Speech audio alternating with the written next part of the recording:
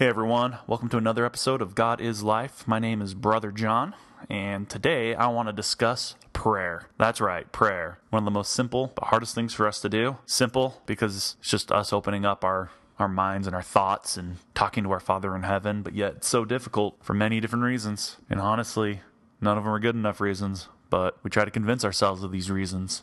That maybe we're too busy, there's not enough time in the day, I'll get to it later. I haven't talked to God for a long time, so why would he listen now? Maybe you sin or do some things that you just don't think that he agrees with, so he's not going to help you. But I'll tell you what, pray. God is there. He will listen. He always listens. And I've learned this in my life. If I need someone to count on, I can always turn to God. So pray. Some of you may be thinking, okay, fine, I'll pray. But what do I do? How do I do it? And you know what? I'm going to turn to the best teacher of all, Jesus Christ. Matthew chapter 6. This is going to be the King James Version. He says it greatly. Verse 6, "But thou, when thou prayest, enter into thy closet, and when thou hast shut thy door, pray to thy Father which is in secret, and thy Father which seeth in secret shall reward thee openly." So we don't need to be out trying to pray, look good to people. He even talks about that in that first verse. Right before that, you know, the ones who do these big lavish prayers, they get their reward because they want to seem all spiritual and they know how to speak great words to God, but they really aren't. What God wants is us to just do it in secret. And he says, go into thy closet,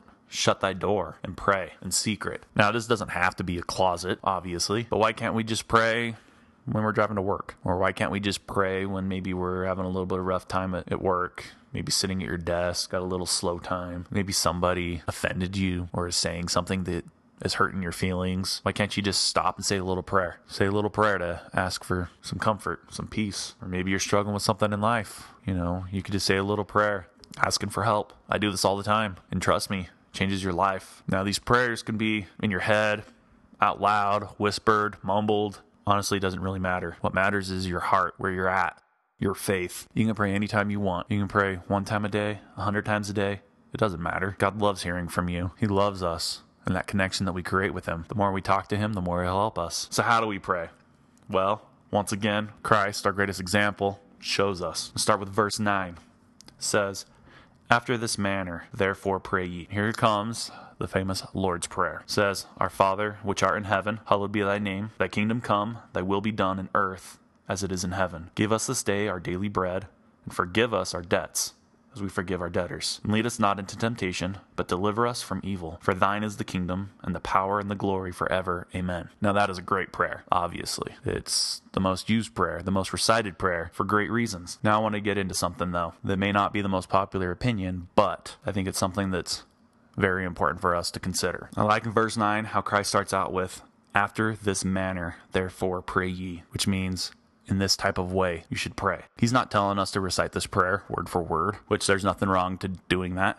It's a great prayer. But he's telling us in this way, as in this type of style, format of praying. So let's break it down. And I think this will help you be able to figure out prayers even better. Starts out with, "Our Father which art in heaven, hallowed be thy name." We need to address our Father for who he is. Got to give him the respect that he deserves. He is our creator. Next, he moves into, "Thy kingdom come, thy will be done in earth as it is in heaven." Meaning, we will do the God's will. We will follow what he wants us to do. Give us this day our daily bread. We're asking for the things that we need. Give us the things that we need physically. And honestly, why not the things that we need spiritually as well? When Christ, during the Last Supper, broke the bread, he says, "Do it in remembrance of my body." And that's how I take this, that it can be both spiritual and physical. For when we say, "Give us this day our daily bread," we're asking for the things that we need. Forgive us our debts as we forgive our debtors. An important piece right here. We are asking for forgiveness from God to forgive us for our sins. We sin daily. None of us are perfect. We need to be forgiven. But I like how he adds right after that, though, as we forgive our debtors. We must forgive those who have sinned against us. We must forgive those who have done wrong against us. Christ talks about it. For us to be forgiven, we must forgive those who have done wrong to us. If we don't, we won't be forgiven. We need to put it in our hearts to be able to forgive others, to love one another. Next, "And lead us not into temptation, but deliver us from evil." To give us strength to resist evil, to resist those temptations to do evil. We're human.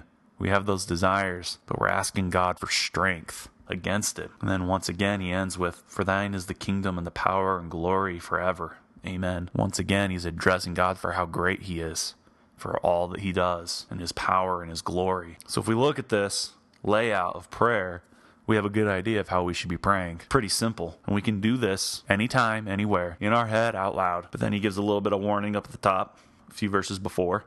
He says, but when you pray, use not vain repetitions as the heathens do, for they think that they shall be heard for their much speaking. Be ye therefore not like unto them, for your Father knoweth what things you need before you ask him. God knows what we need. He knows what we need in our life. But it takes faith and desire to turn to him and ask for the help. And when you turn and ask for help, that's when our faith begins to grow. Our belief in God grows. God could obviously do everything for us without us asking, but where would be the progression for us? If he just came and solved all our problems, did everything that we needed, there'd be no point to all this. We wouldn't grow. So I encourage all of you to think about this passage here, about the prayer, the Lord's Prayer, and following the pattern of it, and pray to God.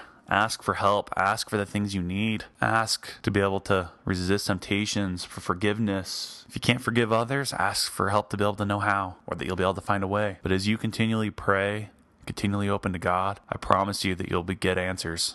He'll answer you. You'll get blessings. You'll get what you're asking for. Some of it may take time. Prayers don't always get the answer right at the very second you ask them. And if you're asking for something that you need specifically, just be aware that usually if you have a need, God sends somebody else to you who has a need. He takes two people who have needs and puts them together to make the means, which is very important. Because once again, God could solve the needs of two people. But when he puts two people who have needs together that solves each other's needs, well, now you have two people who are growing in their faith and their belief. They're helping each other and loving one another like we are commanded. I promise you God is real. I promise you he answers prayers. Pray. Pray always. Pray as much as you can. The most important part of prayer is your desire, your humility, being humble before God, turning to him for guidance and for help, knowing that he is the one and only who will be able to do so. When you do that and have a soft heart, miracles happen. I love you all. God bless till next time.